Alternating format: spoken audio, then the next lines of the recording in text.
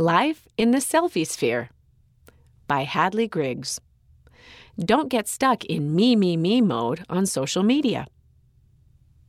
Social media can be great. It can help you keep up with relatives and friends in this fast-paced world, meet new people, and even share the gospel.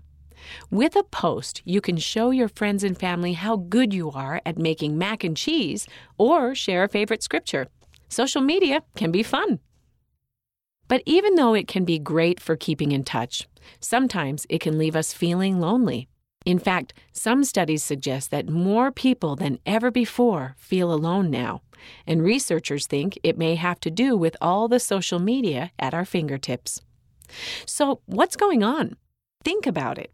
When you take time every day to post on social media about your fun weekend, or about that awesome grade on your math test, or about how much homework you have, it can be easy to forget about the people around you and start to think only about yourself. After a while, that can definitely start to feel a little isolating. If we're not careful, our social media experience can become very self-focused. When we post constantly about ourselves, we often get fixated on how we can make ourselves look cooler or more spontaneous or more popular. We can become absorbed in our own image, and that can make us oblivious to the people around us. People who may even need a friend or need our help. Maybe your little brother is always bored and wants to hang out with you. Or your friend down the street was sick last week and could use some help with the math lessons she missed. If you're busy thinking about yourself, you might not ever notice.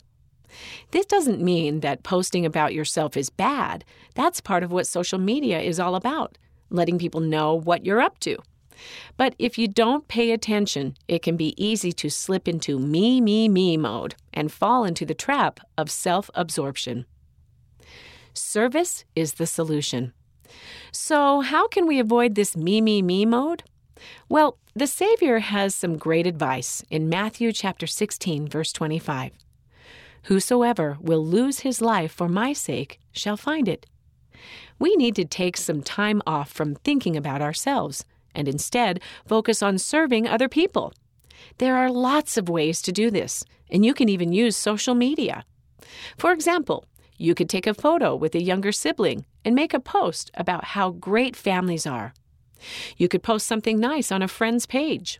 Or you could post a reminder about the mutual activity coming up and ask your friends who's going. And you could also share inspirational quotes or your favorite scripture verses to brighten others' days. Of course, even with all the great ways to focus on other people through social media, it's also good to take a break from it all and serve and love others the old-fashioned way. Take a step back from posing for your selfies and updating your statuses, and instead play a game with a younger sibling, or head down the street and help your friend with her math homework. As great as social media can be, it can replace face-to-face love and service. There are plenty of ways to stop thinking only about ourselves and start thinking about other people. You just have to try. The author lives in Utah, USA. End of the article, Life in the Selfie Sphere, read by Shauna Thompson.